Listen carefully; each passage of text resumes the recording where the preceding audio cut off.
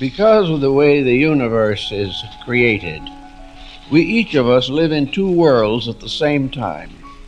We have to live in the outer life of our own bodies and the inner life of our own souls. Hello and welcome to Living the Inner Life. I'm your host, Chris Sheridan, and I want you to join me on a journey of discovery and inquiry into our inner lives, this interior aspect of ourselves, our thoughts, our feelings, our beliefs, our life experience, everything that we use to take in the outside world and to process it, interpret it, and develop a response and how we interact with the people in our lives and the things that we do.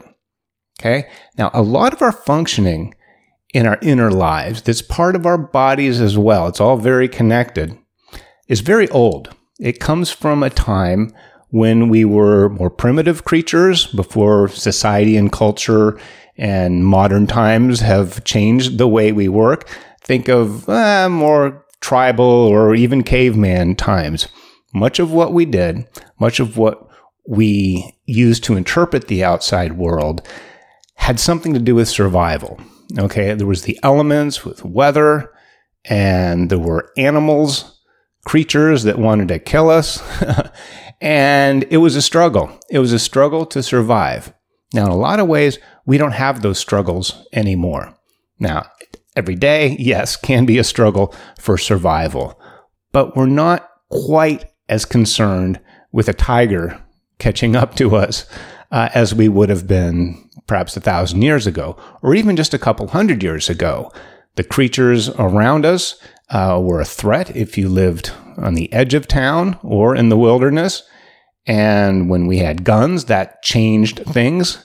We were able to fend off these attackers, these predators. And now we have new dangers to face. Dangers with our career, our reputation, okay, our relationships, money. There's all these things we have to deal with that primitive man wasn't quite as concerned with. It was a little more direct, a little more honest, and very real. It was a very real connection with nature and everything that posed a threat to us. And to that, our bodies either developed or were somehow designed or evolved in such a way that we have a fight or flight response. Now, this is also added to which fight, flight, or freeze. These are the responses that we have. And using, I guess, more of a caveman type, fight or flight. And animals do this too. Some animals, when they respond to a predator or a would-be attacker or some danger, their instinct is to turn around, face the danger, and go after it, fight it directly. Okay?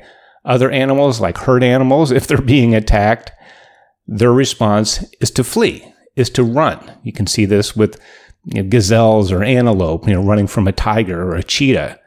Their response then is to flee. So they're going to take flight and they're going to try to run away as far and as fast as they can from these predators. Now that may change in the course of the pursuit, that if an attacker catches up with you, you may be forced, or the antelope or wildebeest may be then forced to turn in on the predator and try to stab it with its horns or do some other way of fending for itself. But that might be a secondary response, but it's still in this autonomic nervous system, okay? Or fight, flight, or freeze. Some animals freeze if they have camouflage and can adapt to their environment. They're good at hiding. The best thing you can do is freeze, because some predators, their eyes respond more to movement, changes in what's going on. If something moves or changes, they'll recognize it. But if you just stay still and blend in with the furniture and hope they don't see you, chances are you may survive, if that's the type of animal you are. But we're human beings, and we have this autonomic nervous system, and it's very, very strong. We need it. It is very important to our survival, but some things have happened with modern day living that have changed how we use, or how this autonomic system works on us. Okay? So actually, there's two aspects to this autonomic nervous system. Well, that's a mouthful. One is the sympathetic. That's the fight or flight or freeze. And the other one is like the opposite of that, and that's the parasympathetic nervous system, which you might call digest and relax instead of fight or flight. It's the opposite of that. And the way it works is the sympathetic nervous system, when we're in this fight or flight mode, our heart rate increases, the eyes open up, because we may need, the blood, we need our eyes to be, our senses to be hyper aware. We have to have the blood going. Our heart breathing will increase too, because it's connected to all our organs. And it makes these go on alert, very, very active. And it also shuts down reproductive, digestion, other things like that we don't really need to be bothered with. Because for the most part, at least in ancient times or primitive times, when there's a danger, especially a lethal danger, you're either going to get away or you're going to kill it, or it's going to kill you. End of story. So it's generally something that doesn't last too long. It's like an emergency power that goes online.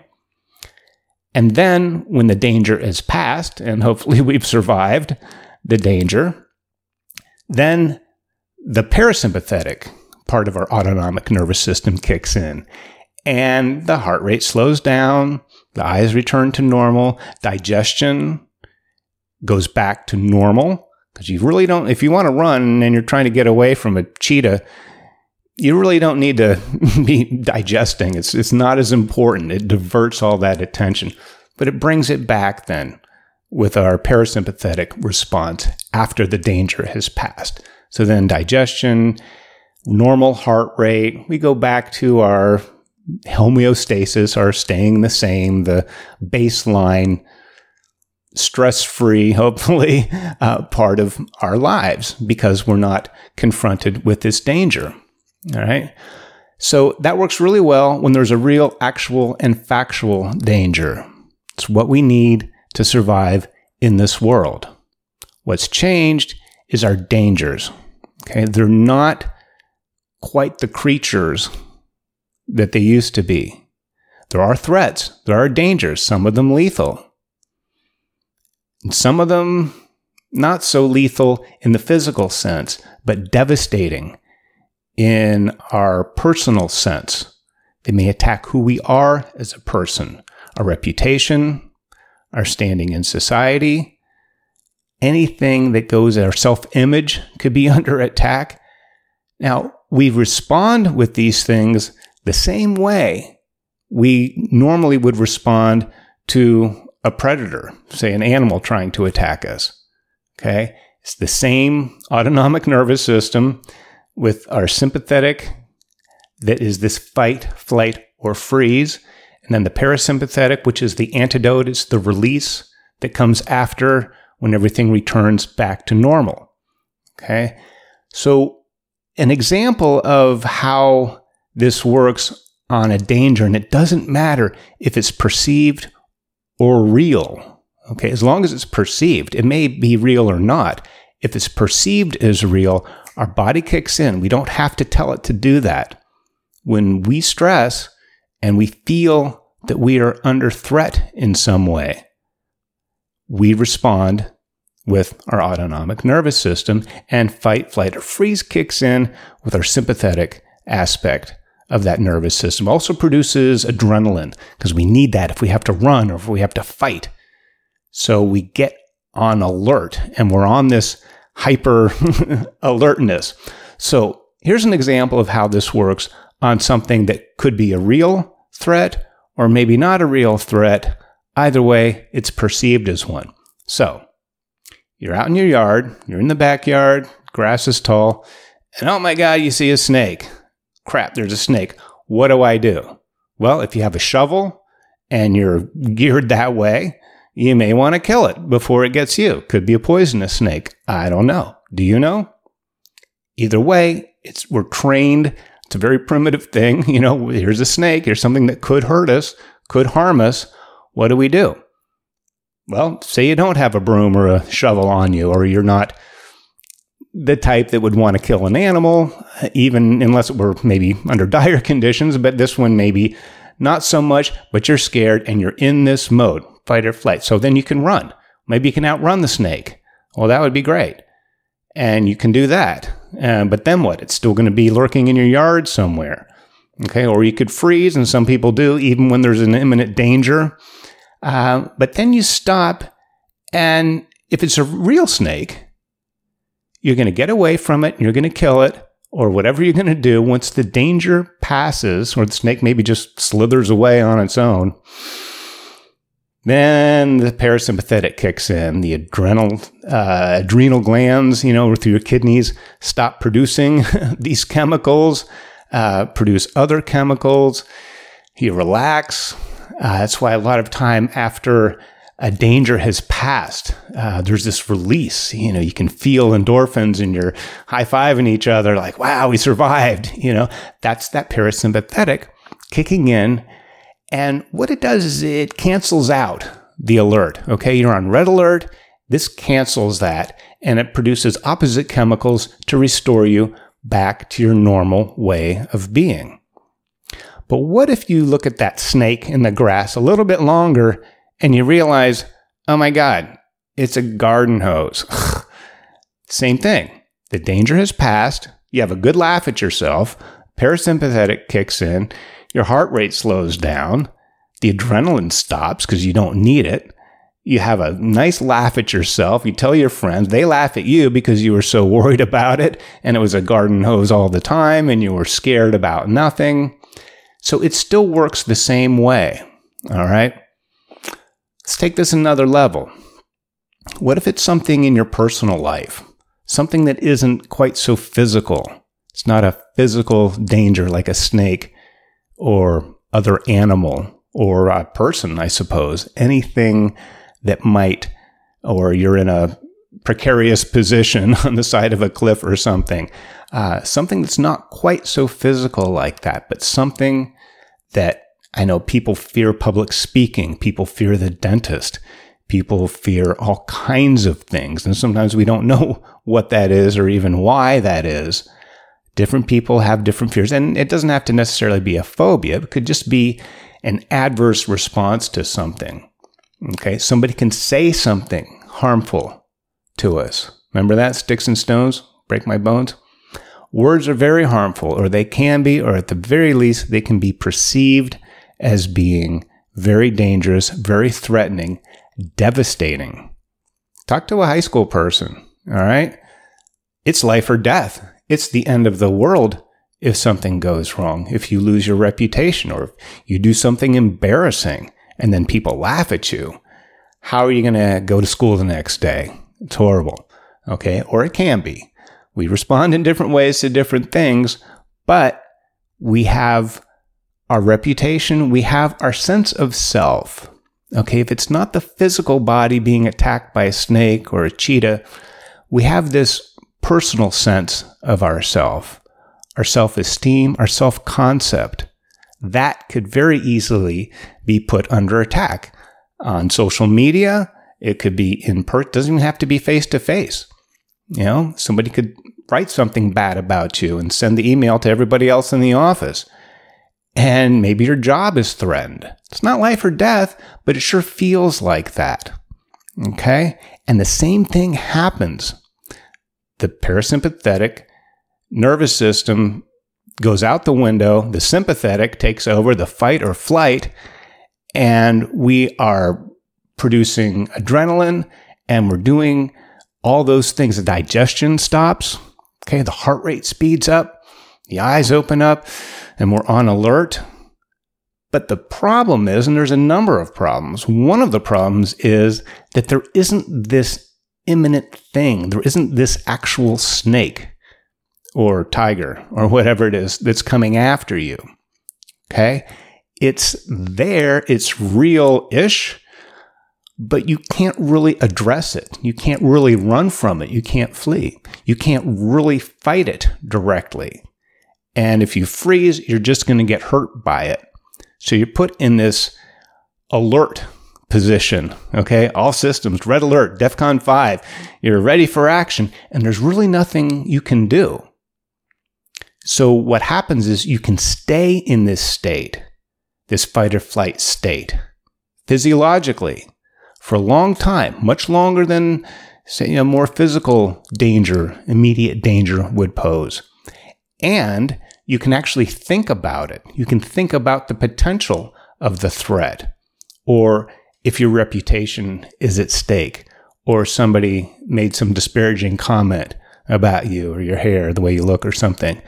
You can think about that, and you can think about it again, and it'll set that in motion. Now, we know physiologically we can use our thoughts to produce a response. If you think of a lemon, just cutting into the lemon and the smell of it, and you take a bite, and those glands in the back of your cheeks start watering, and you scrunch your face up and squint your eyes, and it's a lemon. Because we know what that feels like if we've experienced a lemon before. But you can think about that, and you can actually get a physiological response. You can produce that response just on the image of the thing, just on feeling the idea of that. And if something is attacking our personal sense of who we are, since you can't really fight it and can't really run away from it, you can stay in that state for an extended period of time. Okay? You could get in that state every day, 10 times a day, where you're feeling that. And that turns into stress because, it's a stress hormone. You need that. You are supposed to be under stress if the sympathetic is going to kick in and produce this fight or flight. But you can't get out of it. Okay? You can't kill it. You can't run from it. And freezing doesn't really help. And you don't get that response like you would once you find out it's a garden hose or it's a paper tiger. It's not a real tiger. It's a paper tiger. It looks scary, but it's nothing. It was a shadow. It was an odd shadow that went across the room. It's not really a ghost. I'm going to be okay. And you can laugh at yourself and you have that release. You don't really get that when we're dealing with interpersonal relations and attacks of our character. They even call it character assassination. Okay? And it can feel like the end of the world. And people do make it the end of the world. It can be so devastating. Okay? Especially, like I said, with teenagers and really with anybody. It can happen at any stage of life. But it happens a lot more now because we're not confronted with these physical dangers as much. We are confronted with emotional dangers. Dangers to our sense of who we are. Not just the breathing, living body, but our self-concept. Okay, that can come under attack and feel that way. But the problem is we can't really get rid of it. It doesn't really go away. And then we get this rush of the other chemicals and the digestion picks up again and the heart rate slows down. We can spend a lot of our time, a lot of our days with sped up heart rate, stress hormones kicking in, and digestion stopping. Okay? And I think that may be some of the reasons, at least a contributing factor, behind a lot of the disorders that we have. Sleep disorders, digestive problems, they seem to be running rampant. May not just be the food. It may be that we are spending a lot of time in this fight or flight mode. And there isn't a way to relieve it. Okay? So we need to see these things as paper tigers. We need to get back to sticks and stones may break my bones. That's a good use of the sympathetic nervous system, the fight or flight to kick in when there's sticks and stones potentially breaking your bones. But the rest of that nursery rhyme or school saying is, but words will never hurt me.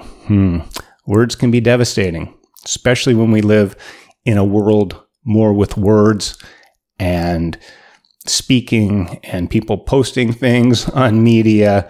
More than sticks and stones are getting hurled at us. Okay, it's a very real threat and we respond to it in a very real way. But we can't get that real relief because it doesn't really go away.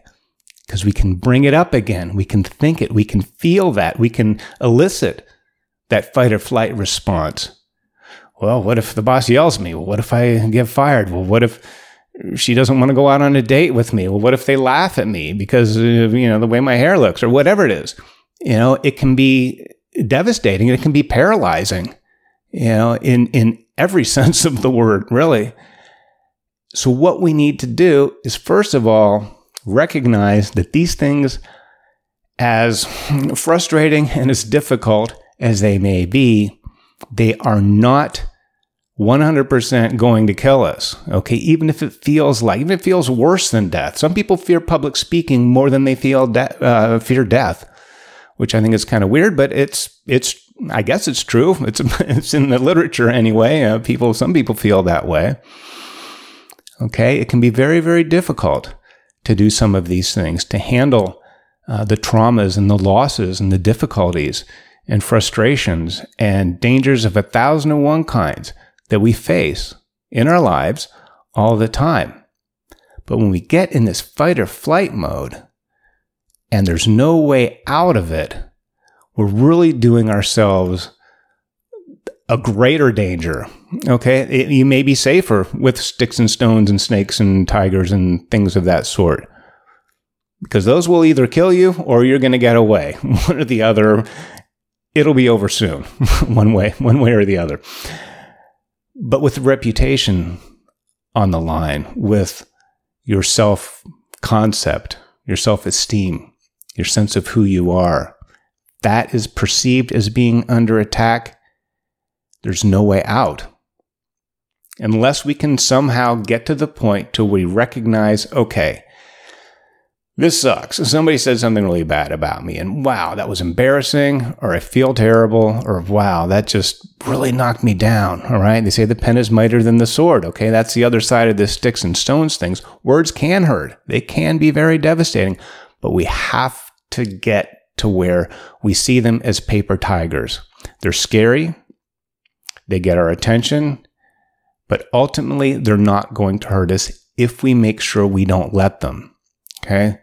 So we want to get back to homeostasis where things are the same. We want that parasympathetic nervous system, or part of our autonomic nervous system, to kick in. Stop the adrenaline.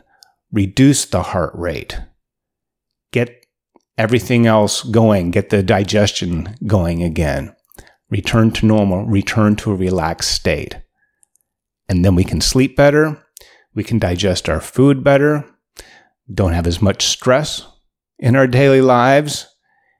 And we can save that sympathetic fight or flight part of ourselves for more real dangers, because there are things we should be concerned with.